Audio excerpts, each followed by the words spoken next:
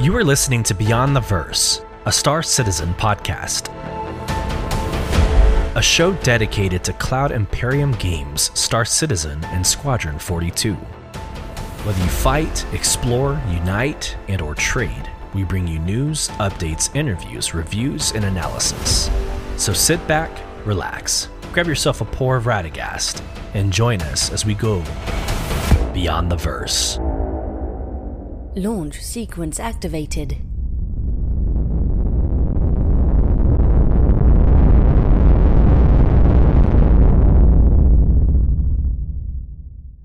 Hello, friends, and welcome to Beyond the Verse, Star Citizen podcast. I'm your host, Solus, and on today's episode, we are looking back at 2953, 2023, and evaluating this year in Star Citizen.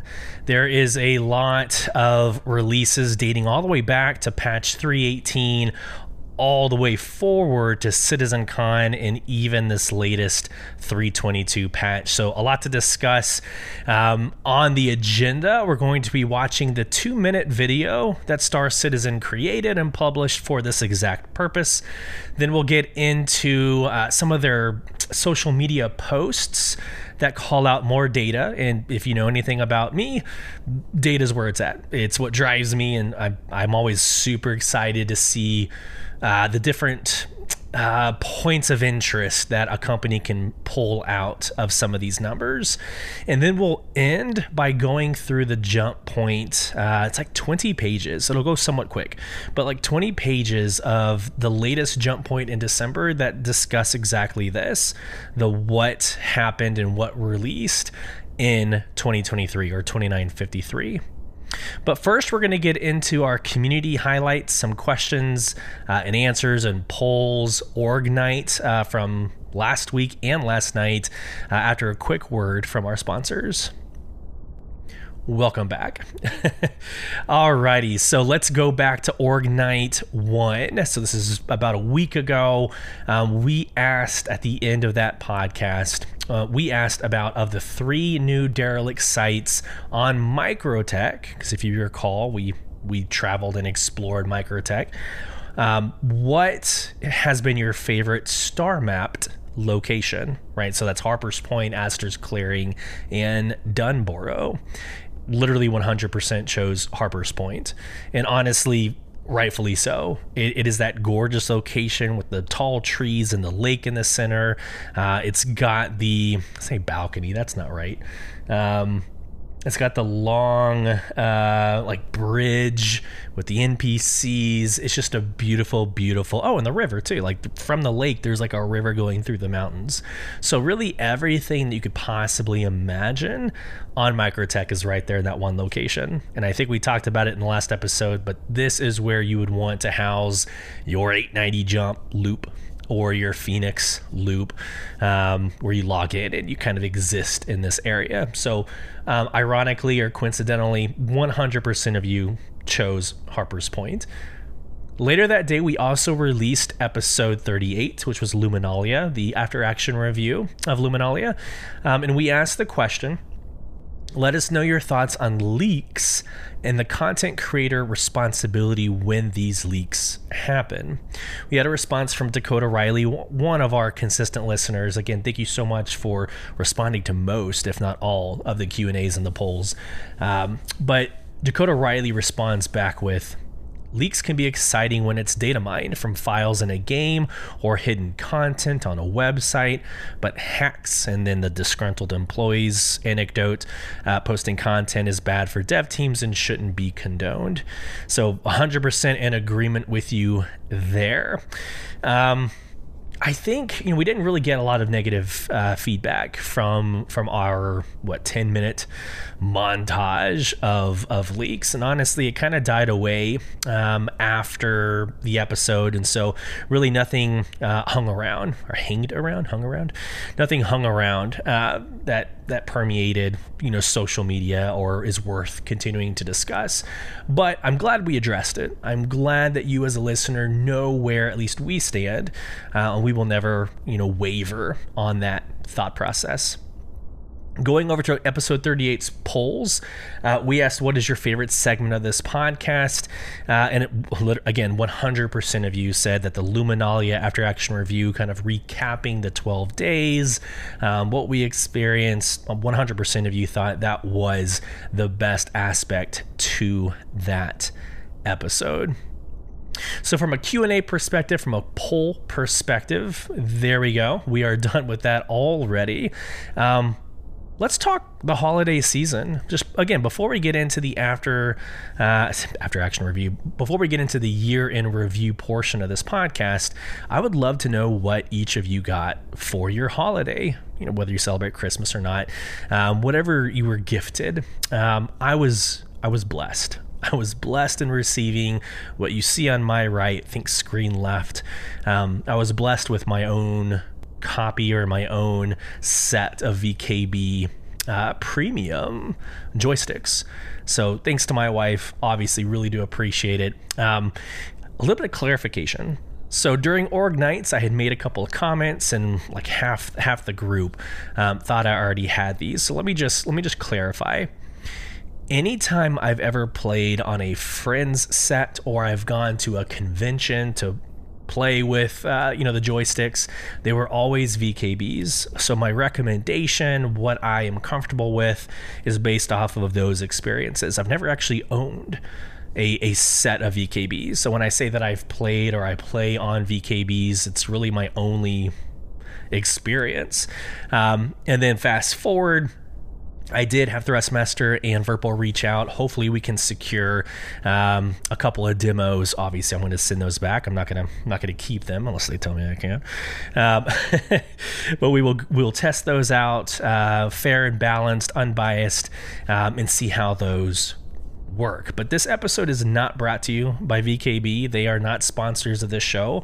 But let me just tell you how much of a game changer these controllers are. So on the left hand, I did end up going with the Omni throttle. On the right hand, just your typical, they call it a space combat joystick. But the premium editions of both, so there's a couple of extra gun configurations or button configurations. But these are incredible. And honestly, the learning curve is not that bad. I want to encourage you and kind of remove maybe that stigma that you're going to have to climb out of this learning curve, kind of like the Tobii Eye Tracker. I will say the Tobii Eye Tracker it takes some getting used to. That is legit. You're not used to it unless you are in virtual reality and you own one of those Oculus headsets or what have you. You're just not used to moving your head and the screen moving with you. There's something natural about the joystick maneuvering, right? The dexterity it takes to move your left hand and right hand. It is very natural. So again, I want to encourage you that should not be the reason why you are slow to pull the trigger. Sorry for the pun. You should get these because of the immersion. Now, another caveat, I'm less accurate. I don't know how you can possibly be like a meta content creator who creates videos on the best setups for in-game configuration and think that you're going to continue playing on joysticks. Now you've got to be very, very now that is a learning curve. You got to be very good at maneuvering the joysticks to match the accuracy of a mouse. Right? Like my mouse and keyboard skills on point. I can fly with the best of them. I'm extremely good at maneuvering. And again, the accuracy that you can move the mouse. And like my mouse has like a sniper button. So, if you get close to your target, you hit that sniper button and it slows the sensitivity, or it lowers the sensitivity extremely low. So you can get that nice, precise shot. So I am much more accurate. I've learned this in the last couple of days. I am much more accurate with the mouse and keyboard, but this is worth getting used to. You see the boxes on my right. I'm not going to do some, video maneuvering for those of you on YouTube on showing you my setup. But right now they are sitting on top of my desk. So my birthday is coming up. I might be pursuing like the Monster Tech mounts to at least get them mounted on the desk. I don't necessarily want them on the chair. There's something about, I also work on my work laptop, kind of on this desk to my right, screen left. So I don't like necessarily the idea of like turning, working, being able to hit those joysticks. So I want to desk mount them to my gaming setup or my gaming rig. That'd be the one thing. They're weighted really nicely where you could, like right out of the box, you could teach yourself and learn, the joysticks. You don't have to necessarily anchor them down. Again, the weight is good enough where you could get some, elbow grease in there and not feel like you're going to topple them over. But in the heat of aerial combat, I'll speak for myself. Several times I have gone way too far too fast, and they will topple over, and that of course will throw you off your game. So consider mounting it in some way, shape, or form, whether it's on the desk or on the chair.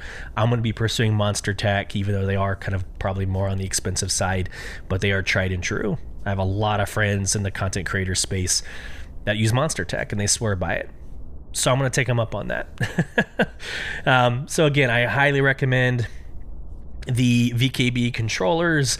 It actually helps with the Tobii eye tracker because you kind of get into this leaning aesthetic, right? So as you throttle forward and you strafe to the left and right, or you roll, your body kind of naturally moves in that direction. It's like riding a motorcycle for those of you who have your license, or hell, even if you don't, guilty of that. You're kind of leaning into it anyways, so it's natural for your head to move, and that Tobii eye tracker has become more natural for me, to the point where now I have it on every time that I fly. So it's a great combination if you're willing to put in the money for it. So there you go. I think this is a really good time to kind of transition into the purpose of this podcast. And again, just a reminder, we are going through the year in review. First, the 2-minute video for those of you on YouTube. I'm going to try to keep up with the subtitles. It's a lot. So I'm going to try my best to just kind of read off what it says, but we will be covering these items in the next couple of minutes. So the 2-minute video, straight into the Twitter or X posts, and then we'll wrap it up with the Jump Point article of this year in review. So let me go ahead and fire up the video. I have continuously learned my lesson to pull it off of YouTube. So here we go. Let me share my screen, and then we will go through this together. Here we go.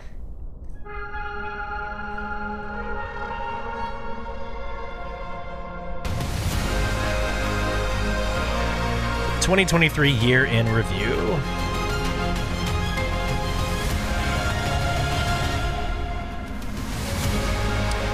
New features. Persistent Entity Streaming, Gen 12 graphics, personal cargo containers, soft death, Arena Commander rework, 12 new racetracks, mining enhancements, Loreville, Arena Commander experimental mode, salvaging, cargo system refactor, component salvage, physicalized cargo, vehicle tractor beams, new player hair, new locations. I think I'm doing okay. Sand Cave, Secrets of Daymar, 15 new derelict settlements, Seraphim Station. New missions goes way too fast.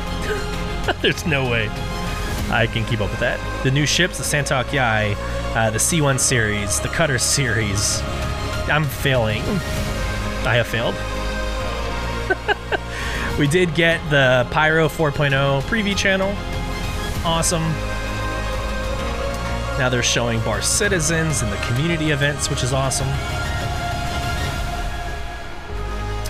And then it ends on the video of the conductor that we saw in the Future of Gaming video. Hello. So they're showing us CitizenCon now.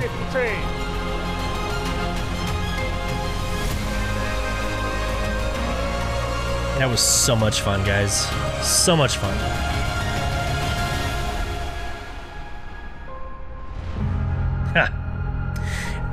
Thank you for the memories in 2023. See you in 2024. And it ends with Chris Roberts basically crying at the end of CitizenCon. So absolutely worth watching the video yourself. I thought I could keep up with it, but yeah, rehearsal doesn't go well compared to live. rehearsal went very well compared to live. So yeah, the end of CitizenCon, I'm really glad they ended that video with that, because it shows the passion of the project lead. And this is not a fluff moment for Chris Roberts. I'm not white knighting. It's just, when you're a content creator for such a huge project and you're backing it passionately, and again, we try to talk about both sides of the fence. You go through the emotions with everybody else, right? You go through the same emotions as developers, as other content creators, the gaming community. And I think in that moment that we saw Chris Roberts tearing up and getting emotional, I think we all kind of relate. Maybe we're not all tearing up, maybe we're not all emotional, but I think we can relate to the overall emotions. This has been a crazy year in general, like for any game. And I've been doing content creation for about 8 years now. I think we've said this before many times. So for 8 active years, 6 podcasting for 4 different games. This has been the busiest production year that I have ever seen. And so going back to patch 3.18, where persistent entity streaming began, its infant stages, all the way to 3.22, it's incredible what they have been able to accomplish, which drives me crazy. And I'll say this again. It drives me crazy when I read, and you're entitled to your opinion. Like, this is never going to be a podcast that like diminishes people's opinions, but it drives me crazy when I read comments like, this game's still in alpha, man, it's a Ponzi scheme, or what are some of the other nonsense, like scam, right? It's a scam game. Man, this is the most expensive scam I've ever witnessed, if that's the case. Like, they're putting in a lot of work. They're producing a lot of new stuff for us if this truly is a scam. I don't know. Unpopular opinion, maybe. Let's get into the tweets. Zeets, X comment. I don't know. We still need to figure that out, guys. What are we saying? Is it tweet, Zeet, X comments? Here we go. So on a December 28th, Star Citizen, first off, sent us an email, which I guess I could pull out the email, but you're going to see all the metrics here anyways. But there was an email that had an infographic, which speaks to the core of my soul. Love everything about it. But they ended up transferring that onto Twitter. And they said in the post, you can now see on the screen for YouTube, only 4 days left of the year. Let's take a moment to reflect on some unique data that occurred over 2953 for the next 4 days. And we do speak about today. So today's Saturday the 30th. We do discuss what was sent today as well. Let us know what surprises you the most from this infographic. The data represented was between January and November, so not including December data. So here we go. The top 5 Star Citizen player regions. Number 1, USA. Number 2, Germany. Number 3, France. Number 4, the UK. And number 5, Canada. Doesn't surprise me. That basically aligns with what I know from Amazon Game Studios. That's pretty typical when it comes to the video gaming industry, maybe the influence of each region. So USA, Germany, France, UK, Canada. Most popular destinations in the verse, based on hours spent visiting. Now, this one did kind of surprise me. 30% into Microtech, 25% ArcCorp, 23% Crusader, and 22% Hurston. Now, here's what's surprising to me. Microtech does not surprise me. It's the most beautiful location. The derelict sites are amazing. It's like you have all 4 seasons essentially on one planet. When we get into IAE and Luminalia, it's very Christmassy. So like Microtech makes sense to me. It's also the one location IAE takes place. IAE is always on Microtech. So I have a feeling Microtech will always kind of be this winner in that sense. So put that aside. ArcCorp. I don't know why ArcCorp is 25% of the hours spent visiting. That blows my mind because I feel like that is the least amount of progress in this game up to this point within this year.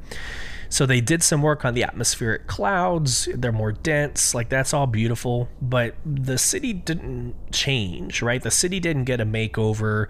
As far as I know, the planets, like the satellite moons around ArcCorp, didn't get much of a facelift either. Of all the locations, ArcCorp saw the least amount. You know, Crusader has Seraphim Station. That was brand new. We got rid of Port Olisar. We put in Seraphim Station. So I thought Crusader would get a huge bump.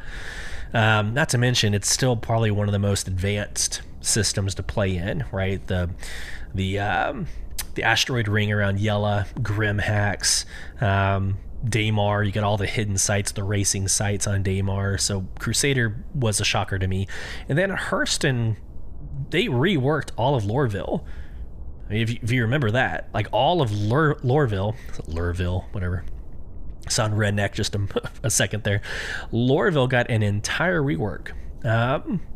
That blows my mind. Like, I don't think the satellite moon's got a facelift or anything, but I figured ArcCorp would have been last with a close second, like a tie between Crusader and Hurston. So that to me actually is surprising. Moving on, the most popular ships in the verse based on hours flown. Number 1, the Drake Vulture. Number 2, the Drake Cutlass Black. Number 3, the Misk Prospector. Number 4, the Aegis Avenger Titan. Number 5, the Drake Corsair.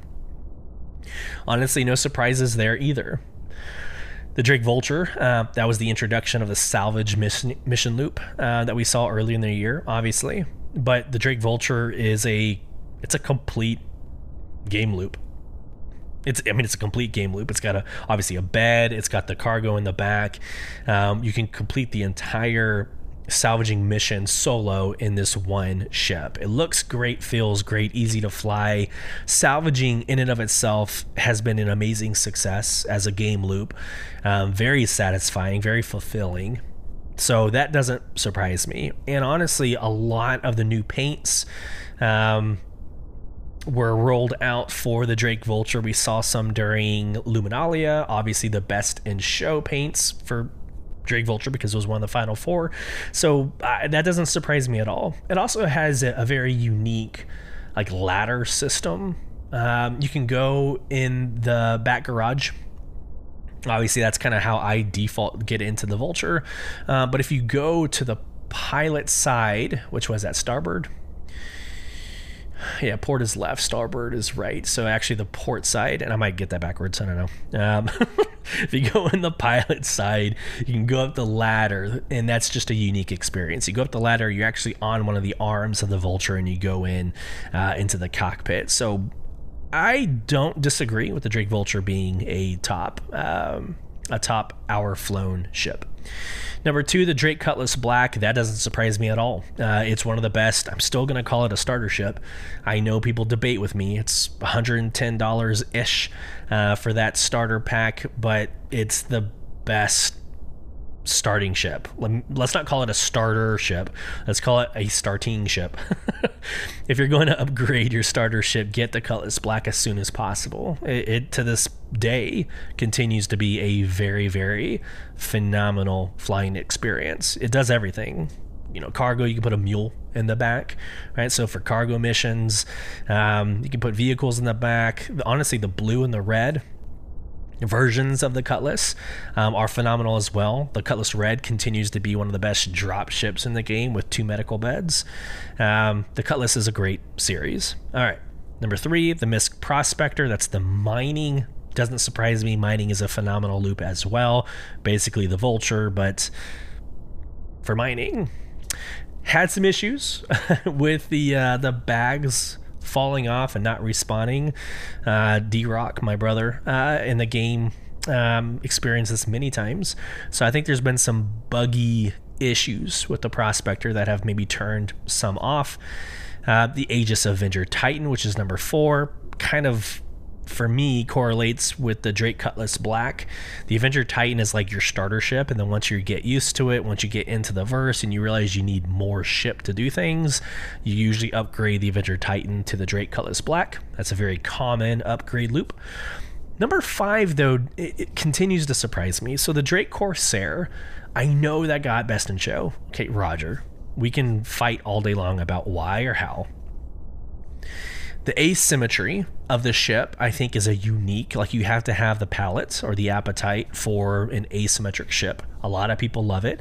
It's very Star Wars in that sense. There's a lot of asymmetry in Star Wars ships. It just, I don't know. I don't necessarily know why this is winning out so much. It has a lot of front end firepower, so it's great for bounty hunting. Okay, fair. But I tend to always have issues with, the 3 wings, raising them and lowering them, trying to get into tight spots, landing. There always seems to be an issue with the wings. Once you get in the air, okay, great. That's awesome. I'm just missing, like, why is that number 5? And at like $200, I think it's actually more than $200. It's a very expensive ship on this lineup. I think the Drake Vulture and the Prospector are just over 100. The Cutlass Black is just over 100. The Avenger Titan, it's your starter ship, so I think that's 50, 60. But the Corsair is like 250, if I'm not mistaken. So based on hours flown, that's surprising to me, for hours flown, right? Last for this post, the most popular armor purchased. So this makes a lot of sense to me. The combination looks ugly as heck. So the picture, just real quick, the helmet. So the ORC Mark X, the ORC Mark X helmet, specifically the Singularity model. Then the backpack, the CSP 68 Mike backpack. Then you got the core, the woodland core of the ADP Mark IV, and then the undersuit, the stone skin undersuit. The numbers here, whatever. I guess it's interesting, but the most popular armor purchase, the stone skin undersuit, was 1.2 million armor purchased. That's pretty crazy. The backpack, 604.6K. And then you've got a very close tie with the Singularity helmet at 355.6K, and then the core at 366.3K. So the numbers are pretty interesting. It makes sense that your undersuit and your backpack, as those are kind of universal, those would be your higher numbers. But the helmet and the core, that's an interesting combination. Again, the picture that I'm looking at is ugly as hell. I would never combine all of these.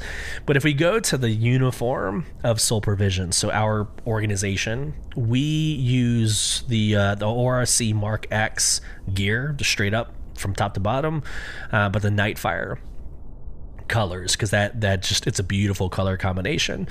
I also don't see the arms. They left the arms out of the most popular armor purchased. That's interesting. Anyways, back to my comment.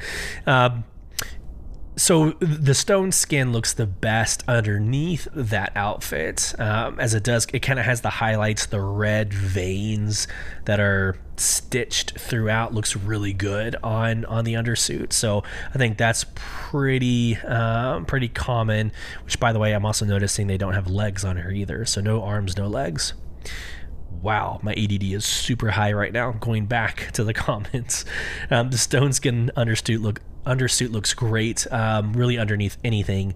And then we were using the CSP 68 Mike backpack. I think it's the most volume for a medium backpack. However, we discovered, what's it called? The Sinkhole. We discovered the Sinkhole backpack that's only available out of Grimhacks, which looks sick with the Nightfire colors. So there you have it. It's a beautiful, beautiful armor set. So we're pretty close to being aligned with the most popular armor purchased, with a couple of nuances, a couple of differences here. So, all right, let's go to day 2. So that was the 28th. The next one's the 29th. Quote, today we're highlighting this year's deadliest in the verse from ships, weapons, and even citizens. Who's planning to make it on this leaderboard next year? I usually don't give clout to other players on this podcast, like unless you're a guest or whatever. I think because I'm not necessarily sure who they are, if they represent the brand well, like they might be total issues in the community, or they might not want their name plastered or spoken into a podcast. So I'm not going to get into who the top citizens were. We'll at least get into their numbers, and I hope that kind of makes sense. So here we go. The top 5 deadliest ships based on number of kills per ship. You got the Drake Corsair at 6.2 mil. The RSI Constellation Andromeda, interesting, at 4.4 mil. The Drake Cutlass Black at 3.7 mil. The Scorpius at 3.6 mil. And then the Anvil F8C Lightning at about 3 mil. Couple of interesting callouts here. So the Drake Corsair, again, it's not the ship that shocks me, it's the price tag. So I know it was a subscriber ship at some point, and because it was best in show, I think you had access to it basically all of Q4, I think. So the numbers sort of make sense, it sort of adds up, but that's still like a $250 ship. You would think it wouldn't be as common as some of these other ships, but 6.2 mil, I mean, that is the majority, easily the majority. That's 2 million more than the number 2 spot. So that number is pretty absurd to me. Now, again, like I said, it has a lot of front end firepower. The maneuverability is not as nimble as I would like. Like, that's why I like the Scorpius. I like the Lightning. I like having that heavy fighter that is very nimble and agile. So I don't think I would subscribe to the Drake Corsair, but clearly it is a fan favorite. The Constellation Andromeda, I don't know if I have any strong opinions there. It is a really good, so I know at least the what did I have first? I had the Aquila first, but you're missing a lot of firepower because of the satellite replaces the top turret. So I can't really say the Aquila, but the Phoenix has a really good solo capability for bounty hunting. And that's basically because you can see your target before they can see you, and your 2 or 3 missiles you're going to fire can take out most bounties before they even know you're there. And then once you do get their attention, it takes them a while to get to you, which at that point you're just firing repeaters at them. So it is a very good ship. Once you get outnumbered, though, I mean, you're pretty much done soloing. So you've got to keep your distance. You've got to keep, some sort of maneuverability. So I don't necessarily disagree. I think it's a great ship. I would put the 600i up there as well for the same conversation, though. You see them before they see you. Missiles away, you can usually take out the enemy very quickly before they see you. And the 600i is just a sexy ship. It needs the rework. Absolutely needs the rework. But I would put the 600i kind of in the same row as the Andromeda. Number 3, the Drake Cutlass Black. Again, I think this makes the most sense. It's what most people, say evolve, I guess, upgrade to as their main starting ship. So the 3.7 mil makes total sense. The Scorpius. Okay, here we go. The Scorpius is a 2-seater, right? You get somebody in the co-pilot, and they virtually control a movable turret. And when I say movable, it's usually on top, but then if you hit S, you can actually move it, and it follows a track. It's actually really awesome. But the turret follows a track, and it goes to the back and underneath. So you have access to behind you and underneath you as well. 1 second while I cough. Excuse me. So I have done, and this is before the F8C Lightning, I have done most of my solo combat with the Scorpius and have been perfectly fine. From the Pirate Swarm to the Vandal Swarm, right, to getting the badges and very high risk target certifications. Like the Scorpius was my ship, and then whenever I had 1 or 2 other people with me, I would throw somebody in the cockpit and we were unstoppable. Right, the Scorpius would literally shred through anything. And it has the cool, like, Star Wars X-Wing aesthetic. So I still, to this day, will recommend, people asked, in fact, in Org Night, I was asked, like, what is the best heavy fighter? Like, would you rather spend money on a heavy fighter and solo it, or a medium fighter that can hold 2 or 3 people? Honestly, the Scorpius is great all around. That and the Hurricane. So the Anvil Hurricane is also a very, very good option as well. But here is the shocker. Number 5, the Anvil F8C Lightning. And I do want to give, there's an org member of ours, Stillwicker Beast. I want to give him credit for kind of shining light on this first. But the Anvil F8C Lightning, that came out mid-year. Later than mid-year. And it has 3 million kills. Like, I don't know how to put that in words, but it's statistically amazing, right? You take out an entire half year worth of data, right? Take an entire half year, we'll say at the very least, an entire half year worth of data, get rid of it. This ship is number 5 on the list for most kills. That's crazy. Now, it was very obtainable during the ticket event. A lot of people were able to get their hands on the F8C Lightning, but nothing makes sense. Like, okay, even in that 2 or 3 weeks or whatever that time frame was, I still can't imagine it made up the difference in that one season. But this is my go-to ship. This is my go-to fighter. It's a heavy fighter. It's a solo heavy fighter, which is somewhat rare in the verse. Like the Scorpius is a 2-seater, Hurricane's a 2-seater. This is a solo heavy fighter, and it's my everyday for fighting and mercenary missions. So bounty hunting mercenary.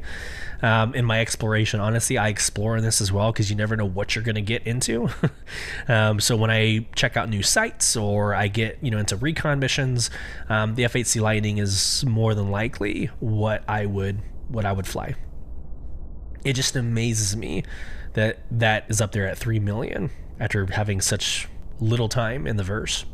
Most lethal weapons, the P4 AR rifle at 35.1 mil, the FS9 light machine gun 31.8 mil, the C54 submachine gun at 11.1 mil, the P8 SC submachine gun at 11 mil, and then the Custodian submachine gun at 10.3 mil.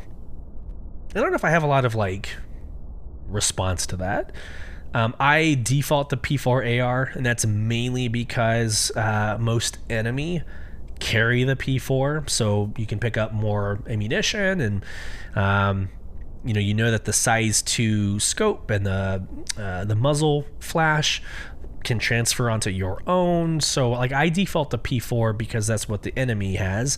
Many times I will go into a mercenary mission with just a pistol, like a Coda pistol, take out 1 or 2 individuals, and I will already have access to way more ammunition than I'll need, 2 or 3 P4 AR rifles, and I'm good to go.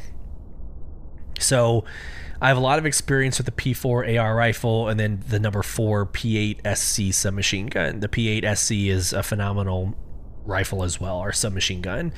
So I'm in agreement. I absolutely believe that the P4 AR rifle is more than likely one of the best go-to.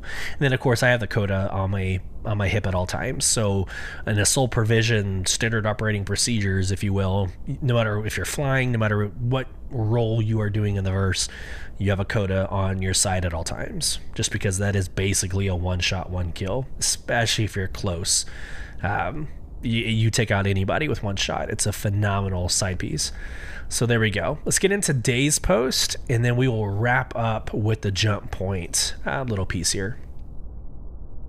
Okay, so this morning, let's read the post. Excuse me. Citizens found no shortage of ways to occupy their time in the verse, whether confiscating drugs, bounty hunting, or tracking the fastest lap on the tracks. Good going to this citizen for being the fastest racer in the verse this year. Here we go. So these are basically the races, right? Arena Commander, top 3 modes. Number 1, Elimination. Number 2, Duel. Number 3, Pirate Swarm. Pirate Swarm, again, makes sense. A lot of people want their Pirate Gladius and their Pirate Caterpillar, right? So that's the way you unlock them. The fastest race completed in the Persistent universe, the racetrack was Snake Pit by a player name in 35.74 seconds. Holy crud. That is fast. And if you haven't raced yet, go give that a try, and that 35.74 seconds will astound you. That's amazing. Good work. Bounty missions completed. 6.7 million bounty missions completed. Here we go. 1,916,857,705 units of maize sold during Jumptown. Whew. Okay, so 1.9 billion units of maize sold during Jumptown. That's an insane number. Insane number. Salvaging contracts completed, 699,076. And then UEC earned from selling RMC, so the salvaging material that you scrape off of holes, 389.4 million UEC. So I don't know if you're like me and you like numbers, but just it puts things in perspective. Another way of saying it, like it puts a coefficient in front of a variable, right? So when you're comparing XYZ, putting a coefficient like a number next to it, it adds weight. It adds that compare and contrast value. And so when you see like mining money or the UEC earned from RMC, like, so here's a really good one. Take the UEC from any game loop and compare them, right? And that's how people are going to come up with their meta loops and how to make the most money in 5 minutes. Like I'm not playing the game to make 1 million credits in 10 minutes. Like I will never look at your content if that's what you create. Not as a negative. It's just, that's not me. So I don't necessarily care about that piece, but I love looking at the two to talk about value of time. So if I have 2 hours of an org night, and again, as the org leader, I'm kind of looking at this. If we're done with our mission within an hour, maybe an hour and 15 minutes, what do we want to spend the last 45 minutes on? Well, having these coefficients, like who needs the most money? Well, let's get into a hammerhead and knock out some bounty hunting. Right? Or let's get into a reclaimer and salvage 2 or 3 vehicles. It helps with that decision making, right? It helps with a lot of those. I'm just going to go back and say the compare and contrast values. So I love the numbers. If you've been listening or watching this podcast, it's what I do in every event. Like I live for the data mining in this way, not so much about the leaks from like last episode, but I love getting into the data when it comes to this piece. And real quick, before we get into the jump point, I do want to take a couple of seconds. We talked about units of maize sold during Jumptown. If you haven't done so already, last night's org night as a bonus episode is available for you now. You can go and look at the episode list, and it's going to be ON02 for org night, ON02, and it's called Org Night Jumptown. It is an amazing 2 hours worth of content. There was 10 of us from Soul Provision. This is not a recruiting call to get you into Soul Provision, but it's more of an anecdote of how awesome this game can be with friends. But earlier that day, so earlier on Thursday, I got into an Eclipse, put it into stealth mode, and ran some reconnaissance around where the jump point was going to be, right? So every morning, 10 a.m., we get a new site that lasts for 15 hours. I was able to determine or discover that it was Raven's Roost on Microtech. So I get into my Eclipse, I put it into stealth mode, and I literally fly. It takes me quite a while because I'm not going beyond, it's recommended SCM. So I'll get really close, or I got really close, parked it on the mountains behind Jumptown, and just observed. And in that moment, I'm going to pull in my military experience here, but in that moment, I started writing an operation order, right? So 3 or 4 pages worth of data. right? Light and weather, right? We knew that on site it was going to be very hard to see. The observations or fields of fire were going to be disruptive. There was snowstorms, a black ash storm. I don't know what the hell that was on Microtech, but you're either blocked by a bunch of white snow or black clouds. So we knew the visibility was going to be bad. Avenues of approach, key terrain features. Every military veteran listening to this podcast are probably going through hopefully good memories, but some bad probably. But I did an entire operation order all the way down to service support, and so our command and signal, right? Later, so I wrote it, I published it on our Discord for only those who had signed up, and we got in. And I'm not going to go through the entire night. Go listen to it. But part of the pieces you'll miss, because this is preparing for it, we're sitting around Port Tressler as our rally point. We're getting everybody together. And one of our mates, Groza, phenomenal individual, by the way, great videos. Go check him out on socials. He makes the recommendation, hey, on my A2, are you good with me stacking a Fury, a Ballista? I think there's several other items that he threw on there as well. And I had spent probably 2 or 3 hours on my operation order, but 12 years of military experience. Yeah, that makes perfect sense, right? You're not hurting the mission. Do whatever you want to do. More assets on the ground. Beautiful. And we okayed it, right? We blessed off on it.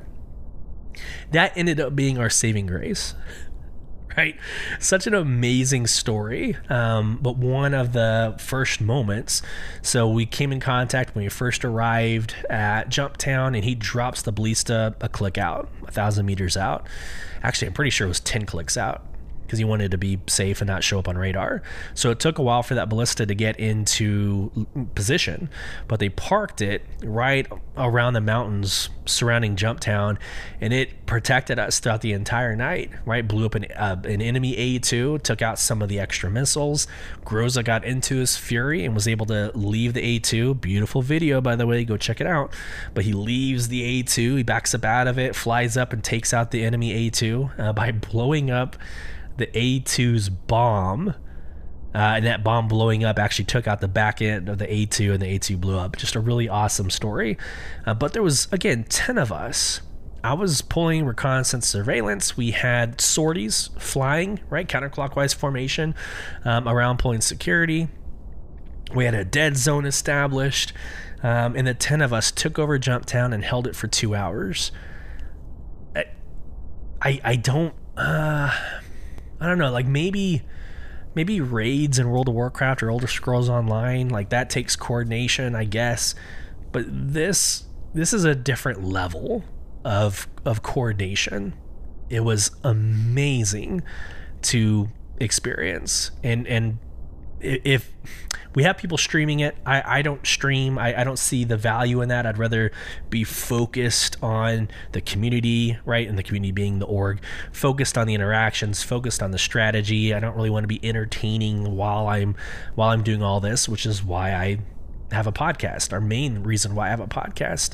So you can't watch it on what I do, but Stillwicker Beast, Groza, there's a couple of others that stream org nights, or you can join us at the end of the podcast. I'll tell you how to. Star Citizen is better with friends. I can't say it enough. Join an org. Might not be sole provision. Join an org. Okay. Let's fire up Jumptown. Give me a couple of seconds here. Boom, boom. Sharing my screen for those of you on YouTube. And I'm pretty sure I said Jumptown. I meant Jump Point. So here we go. This is issue 1106, the 11th year, 6th edition. This was the December Jump Point. I almost said Jumptown again. This has a really good, first off, here's the table of contents. Star Citizen A Year in Verse, that's what we'll be covering, but this also covers behind the scenes Drake Cutter series, Living Lux with Molly. That is kind of a lore piece, if you will. And then the portfolio Rough and Ready, that is also a lore piece, which was actually also in the Galactopedia, which we covered, several months ago. So let's get into page 5. A Year in the Verse. So some of this I'm going to read to you almost like our lore segments. I was going to say sections. Most of our lore segments, I end up just reading from the Galactopedia. For the most part, I'm going to be doing the exact same here. I don't want to take away from the voice of the developer. I think there's a lot to capture here. If there's something worth responding to, I will, of course, respond to it. But this is the voice of the developer. This is from their jump point, and I think it is important to just basically keep it as authentic as possible. So here we go, to the jump point. As the dust settles, it's clear that 2023 was one of, if not the biggest ever years for Star Citizen. From the turbulent release of Alpha 3.18 to the triumphant return of CitizenCon, it's been a packed year in and out of the verse. So to draw a line under this wild year and welcome 2024, we're looking back over the past 12 months at some of the most significant releases and events. The infamous Alpha 3.18, my words, not the jump point. Alpha 3.18 was actually right when we created the Beyond the Verse podcast. So in March, I believe the first airing published like March 19th. So since then, over 9,000 listens, 39 episodes. From a kind of an internal view, like it's been an amazing year for Beyond the Verse, but we got started in the shit of it. Like in the midst of probably one of the worst moments of Star Citizen, we started our podcast. Arguably gave us a lot of content to discuss. Oh yeah, but we got our feet dirty, our feet wet very quick. Back to the article. Alpha 3.18 Lasting Legacies on March 10th. Following a point patch in January that added content for the Red Festival, Alpha 3.18 Lasting Legacies finally made it onto the live servers. Initially scheduled for the end of 2022, the patch was delayed by the addition of persistent entity streaming, the most significant tech addition to the PU since object container streaming. A huge step forward or toward true in-game persistence and laying the foundation for the future of the verse. Persistent entity streaming fundamentally changes how items exist in the game world, allowing anything, including item ships and bodies, to remain long after players have logged out. Vital to next year's server meshing, persistent entity streaming took a huge amount of work to integrate, and following its release, numerous point patches improved stability and gave the devs vital feedback on how the new tech was behaving and what was required to improve it. Alpha 3.18 also brought new content, including rivers, the first derelict settlements, the beginning of salvage gameplay, and a cargo refractor. It also saw the introduction of one of this year's most popular ships, the Drake Vulture, which almost cleaned up at Ship Showdown 2953. Almost.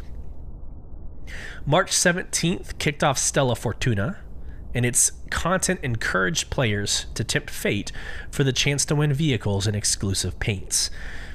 Break. So that Stella Fortuna was one of my first posts that went viral.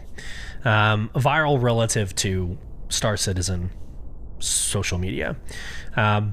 We were going through the shit of 3.18. No one was able to play. No one was able to log in. All the 30K, 60K, 90Ks, all the Ks were happening. And they kicked off a marketing event like, hey, when you're in game, take a screenshot. Well, the problem was you couldn't get in game. So I made the comment on social media about being tone deaf. In that moment, the marketing team, you don't necessarily halt what you're doing because of a couple issues that didn't really have a to be determined completion date. You don't really stop what you're doing. So like it's understandable, but that was in the heat of the community just on fire. Right, so having the Stella Fortuna event was a little rough on some of the perception. They go through a list of what came out in 3.18. Let's go through it quickly. So the persistent entity streaming and Gen 12 graphics renderer, sand caves and rivers, derelict settlements, security post Correa, missions, racetracks, hole scraping, which was the start of salvaging, soft death, cargo refractor, and the two ships were the RSI Scorpius Antres. I think that's supposed to be Antares. might be a typo, Drake Vulture. And that Scorpius Antares was its own kind of drama, right? The Scorpius was already an overpowered heavy fighter, put in a quantum dampener. Now it's very, very OP. So moving on. Shortly after that, on May 17th, we got Alpha 319, Call to Adventure. The theme of spring's Alpha 319 patch was adventure, with the new Ghost Hollow outpost and related missions delivering a serious dose of action and excitement. Alongside a huge rework of Lorville's industrial cityscape and updates to salvage, the patch introduced updates to stability and persistent entity streaming, which would be an ongoing initiative throughout the year. New players were catered for two with the debut of the new player experience. That's definitely a typo. Now, fresh-faced citizens can follow an introductory mission from the minute they first enter the verse, including guidance on how to get around, use the Mobi-Glass, access and fly ships, and more. Mid-June saw the community team meet and socialize with citizens in all of CIG's home cities during their now annual International Bar Citizen Weekender, and Foundation Festival encouraged veteran players to support new recruits throughout July. In the list of items, Ghost Hollow, component salvage and salvage missions, mining gameplay enhancements, stability and persistent upgrades, new player experience, Lorville City upgrade. And the ships. Yeah, the Mirai Fury. There's a flyable and non-flyable. So the Mirai Fury flyable, the Mirai Fury MX concept, the RSI Lynx, and the Tumbril Storm concept. So this was, I think most people take away the Lorville cityscape. Not everybody was into the PvP Ghost Hollow. Get into the whole griefing conversation. That's another podcast at another time. So Ghost Hollow was great. It's awesome. You should go visit it, but know that it's a PvP haven. So enjoy that experience. But the salvaging missions, that was also very exciting. The new player experience, that's also very exciting for those of you who are getting in. When I got in, 2 years ago, there was nothing. I had Conif, which was our episode 1 guest. I had Conif kind of like show me the hows and the whys, but that was it. That was how you learned Star Citizen. Now there's a new player experience that's huge for the growth of the community, but I think the main takeaway for a lot of people was going and experiencing the updates to Lorville, knowing the future capabilities of cities and the rework that could be done. So very exciting there. We had Invictus launch week between May 19th and May 30th to the article. May 19th opened the doors to the annual Invictus Launch Week event, alongside a ship convention showcasing the deadliest in-service and military-derived vehicles in the verse. The UEENs, or the United Empire Earth Navy's flagship Bingle supercarrier and fearsome Javelin destroyer, toured the system. Citizens could even tour the destroyer to get a glimpse of life aboard this iconic war machine. The event also saw an all-new vehicle brand from parent company MISC. Mirai entered the market with the tiny but ferocious Fury and the missile-focused Fury MX. And the Fury MX is very epic. Very epic. The Ship Showdown, August 7th through September 7th. Which, whatever. Everybody knows how I feel about this year's Ship Showdown and the popularity contest from communities. To the article, the annual Tournament of Aerospace Champions returned in early August. As usual, community submissions whittled down the game's 150 plus flyable and drivable vehicles to a top 16 and then battled it out head to head. We were genuinely surprised by some of the results. Me too. Including the faithful old Anvil Terrapin, gross, defeating last year's champ, the Anvil Carrack, and the Anvil Arrow, knocking out the new Mirai Fury. 100% to all of it.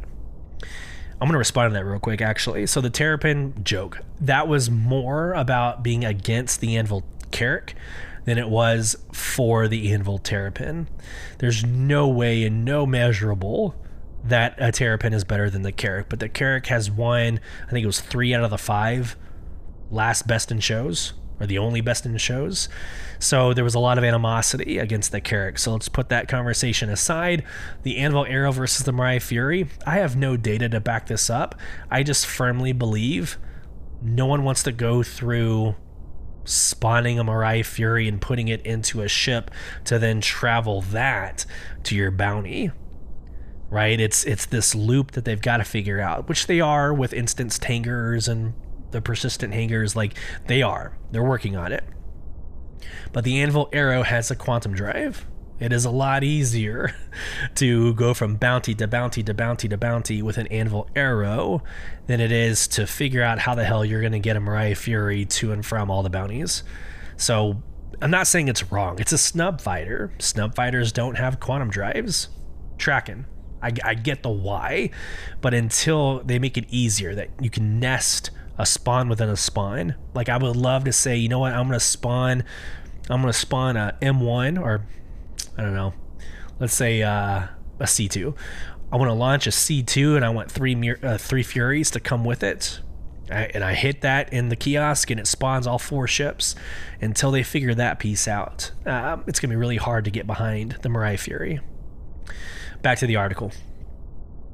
But the community spoke and ultimately crowned the Drake Corsair its Ship Showdown champion of 2023. The Drake Vulture, Aegis Redeemer, and Origin 400i followed, with each finalist receiving a Best in Show livery later in the year at IAE, which was an amazing paint job. It was the purple one. Purple, blues, pinks. It was gorgeous. Alpha 320, fully loaded, September 20th. Alpha 320 made the live servers in September and brought with it the first of 3 huge Arena Commander updates. All new racing tracks, modes, maps, and features premiered in the biggest update to the all-action game module yet. However, Alpha 320 also brought about the demise of arguably the PU's most iconic location, Port Olisar. Port Olisar, the first space station every long-term player first woke up in, was replaced by Seraphim Station due to the OG station's legacy construction being unable to accommodate Star Citizen's upcoming features and tech. But all is not lost, as plans for Olisar's future are underway. I still want to know what's happening to Port Olisar. It's got to be great. It's got to be epic. Back to the article. To dull the pain, Alpha 320 premiered criminal salvage missions, updated physicalized cargo for the flyable debut of the Mist Hull C, and introduced the LX Racing variant to the Mirai Fury. Listing off the items: Arena Commander Racing, Arena Commander Combat, physicalized cargo updates, criminal salvage missions, Seraphim Station, and the ships, the Mist Hull C and the Mirai Fury LX. I'm going to go ahead and cough and take a sip real quick. Bear with me, guys.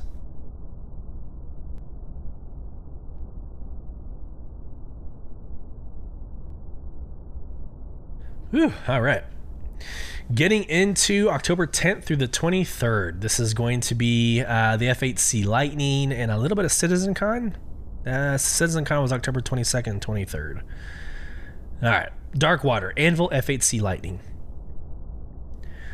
Late in September, hushed conversations began around CIG Studios as the code-named Project Darkwater came to fruition.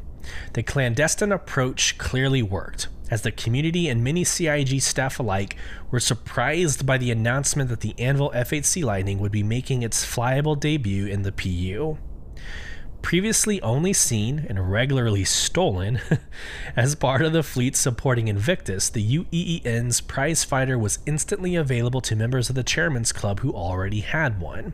However, that wasn't all, as a scavenger hunt of epic proportions began, with gold tickets being added to loot boxes that enabled any citizen to test, fly, and pledge for the iconic fighter. Over 60,000 gold tickets were uncovered during the event, with the same number of test flights taking place. Much rarer were the 75 platinum tickets. Guarded by devs in a variety of locations and vehicles, any player lucky or skilled enough to pull one from its protector's cold dead hands could turn it in for a free F8C, no questions asked.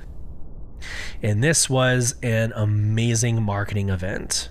Now, there's two sides to this coin, however you want to look at it. I am a Praetorian Concierge member. I have an executive edition, and I still agree that this belongs in the hands of everybody. Don't care. I'm not entitled. I don't get special treatment for any reason, nor should anybody else.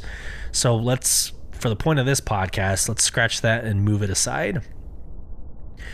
The 75 platinum tickets that when you turn in, you get a free F8C, no questions asked. Don't get your panties in a twist, right? Like, if you beat Squadron 42, you will get your own F8C Lightning, no questions asked. Every single player in Star Citizen, theoretically, are going to have an F8C. How it rolled out and is it fair, is it not fair? Like, I feel like I'm talking to my 7-year-old son. Like, fairness, right? Define fairness. At the end of the day, fast forward 10 years from now, everybody is going to have an F8C. Okay? So how they went about this, or decisions made, or how they talk about it, I want to encourage us to kind of like move past it, because it's kind of moot at this point. You were going to get it within the next couple of years anyways. Squadron 42 is going to be out next year, so when you beat it in a week, which I know some of you are going to race and do, you will have yourself an F8C. I loved the marketing, though. If you think about what they were able to accomplish to the marketing event, out of game and in game, that should excite you. That piece should excite you, that they're trying new things. They're trying out ways to engage with the community, again, whether you're in game or out of game. And this was a phenomenal way, in my opinion. This was a phenomenal way for them to do it. So I applaud it. I love everything about it. I want to encourage the CIG marketing team to continue to pursue similar events. You can go check out earlier podcasts to hear more. All right, October 19th, Alpha 321. This was right before CitizenCon. So actually, this was like the day most of us were traveling to CitizenCon. Alpha 321 upped the risk and reward with some of the most dangerous missions Stanton has seen so far. Whether stealing evidence from the already hectic security post Correa or heading deep underground to retrieve consignments, players victorious over these demanding missions would walk away well paid for their troubles. The patch added new platforms to Orison, well away from the main city, making accessing the Rappel Raid mission simpler, though not necessarily easier due to the turret fire. Multiple instances of the mission can now run simultaneously, opening up the action for several groups of players at once. The all-new preview channel was also added to the public test universe, giving players the opportunity to help experience upcoming features before they're added to the live servers. Specially designed to test in development tech, it debuted with the replication layer split, and would later be used to showcase the Pyro Playground demo unveiled at CitizenCon. Listing out the bullet points: still evidence missions, security post Correa, retrieve consignment underground facilities, Rappel Raid, new Crusader platforms, and preview channel in public test universe. The ships, the Crusader A1 Spirit. Not a lot to add to this one. I just remember not being able to touch this until I got back from CitizenCon. So as much as I was excited to be at CitizenCon and obviously get into the preview channel to play Pyro, all of that, which I would never trade in a million years, patch 321 was live and going behind the scenes. So it was a little bit like a frustration, though that frustration went away immediately when I got into Los Angeles. So there's that. Here we go. CitizenCon, October 21st through 22nd. And I will remind my listeners that basically back since like June or July, I had predicted two things to happen, this year. And I was right on both. So I said that Pyro was going to be playable before the end of the year. And it was. Anybody at CitizenCon could play it. And the preview channel, a lot of people were able to play it. Pyro was playable before the end of the year. I didn't say it would release. I said it would be playable. And then I said we would get a launch date for Squadron 42. And we basically did. When you say that it is in a polish phase, and I've said this several times on other episodes. When you say that a video game is entering polishing stage, then it's done with the creation. All of the legwork, the fundamentals, the foundation of the game is done. It's done. They're literally going back and doing exactly that. They're polishing. They're making sure things are working right. They're testing. We're maybe 6 months out, right? Like, it usually takes up to a year, but we had already heard that it was in polish phase at CitizenCon back in October. So you've had October, November, December. We've already had 3 months of polishing. It's very feasible that next CitizenCon we will have Squadron 42. So I'm going to mark us as right both times. I also predicted some other things, but those are like less, like lower hanging fruit. Like I predicted the F8C. I predicted the patch release of 322 on Thursday. Like, that was a really exciting moment for me, because I'm like, damn, no intel. I'm going to give up. Sorry, guys, I lied. Literally 30 minutes later, they released patch 322. So that was awesome. But continue listening to Beyond the Verse podcast, because I base all of my prediction on industry experience and what we're reading in these notes. We've been right at every corner so far. All right, to the article, CitizenCon. After 4 long years away, October 21st saw the return of an in-person CitizenCon with almost 3,000 citizens heading to the Los Angeles Convention, California and USA. This time, it was a 2-day extravaganza of all things Star Citizen, with fascinating presentations on upcoming locations, vehicles, tech, characters, and more. Attendees also got to take their first trips out of Stanton, with the Pyro Playground demo giving citizens a whirlwind tour of the lawless system and its beautiful yet unforgiving environments. Included in the many surprises was the unveiling of the all-new RSI Zeus Mark II concepts, a thoroughly contemporary take on one of Star Citizen lore's most important vehicles. The original Zeus was the first ship to make quantum travel commercially available, revolutionizing the way humanity explored space. Though it has big boots to fill, with combat, cargo, and exploration variants, the Zeus Mark II will certainly do its best when it enters the verse. The event also gave players the deepest ever look into the ongoing development of the engine behind the Persistent Universe and Squadron 42. The Future of Gaming Star Engine showcased much anticipated features coming next year, and unveiled game-defining tech that will change the verse forever. All the presentations from this year's event can be watched now on the CitizenCon 2953 playlist on the Star Citizen YouTube channel. To top it all off, a huge announcement by Chris Roberts closed out the event. Squadron 42 is now feature complete and in the polishing phase. This included the I Held the Line campaign preview, a stunning showcase, and the biggest reveal of the game's campaign to date. Community reactions to the trailer were hugely appreciated across all CIG studios, particularly by the many devs who have worked incredibly hard on Squadron 42 over the past few years. Your excitement is mirrored in the studios, and we can't wait to show you more in 2024. As well as the ships Crusader A1 Spirit, Drake Cutter Scout, and the RSI Zeus concept. Moving on, as we're kind of getting close to the end of the podcast, I want to make sure we hit the last couple of months, and then we'll wrap this up. November 17th through 30th, we had IAE. The biggest vehicle show in the Empire returned on November 17th through November 30th. Each day, the universe's best-known vehicle manufacturers took over Bevic Convention Center in New Babbage, Microtech, to give citizens the opportunity to see and try out their products. The event saw the unveiling of 2 all-new ships, the straight-to-flyable Gaddox Sulin, alien starter ship, and the RSI Arastra, mining concept, while the previously announced Crusader A1 Spirit, Temporal Storm, and Argo SRV made their flyable debuts. With Whitley's Guide on an indefinite hiatus and its host still unaccounted for, the official IAE event program kept visitors informed kept visitors informed about the goings-on around the show. Check it out now for all the news from the event, along with the all-new content from Security Pro Garmin Humble, Influencer Molly, Drake CEO and Andon Arden, Private Medic Sully Blenzini, Whitley's Guides Jimmy, and much more. I don't know why that was so hard for me to read. The ships, the Gaddox Sulin, Crusader C1 Spirit, Argo SRV, Temporal Storm Alpha Alpha, which was in concept, and the RSI Arastra, also in concept. Last but not least, Alpha 322 Rex to Riches. This was December 14th, or 16 days ago. Closing out the year was Alpha 322 Rex to Riches, a collection of content and features to keep players adventuring well into 2024.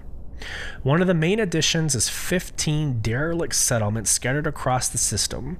Some are entirely abandoned, some are small-scale commercial hubs, and others are home to hostile gangs that aren't open to visitors. These new locations are the work of CIG's newest development team in Montreal, with many more to come next year, including the brand new distribution centers shown at CitizenCon. Helping players explore and potentially escape from these new planetary locations is the Origin X1 series. 3 open canopy bikes with a laser focus on speed and agility, structural salvage, new character customization options, personal cargo crates, and the next big update to Arena Commander also rounded out the year. Let's list off the items: structural salvage, derelict settlements, reworked hairstyles, Game Master events, Jumptown global event, secured cargo crates, Arena Commander update, and the ships: the Apoa Santok Yai, the Origin X1 series, and the Drake Cutter Rambler. There are more pages to this A Year in the Verse from Jump Point. It covers the Bar Citizen World Tours, a couple of other dates there, but then it goes straight into the behind the scenes for the Drake Cutter series. I think this is a great stopping point.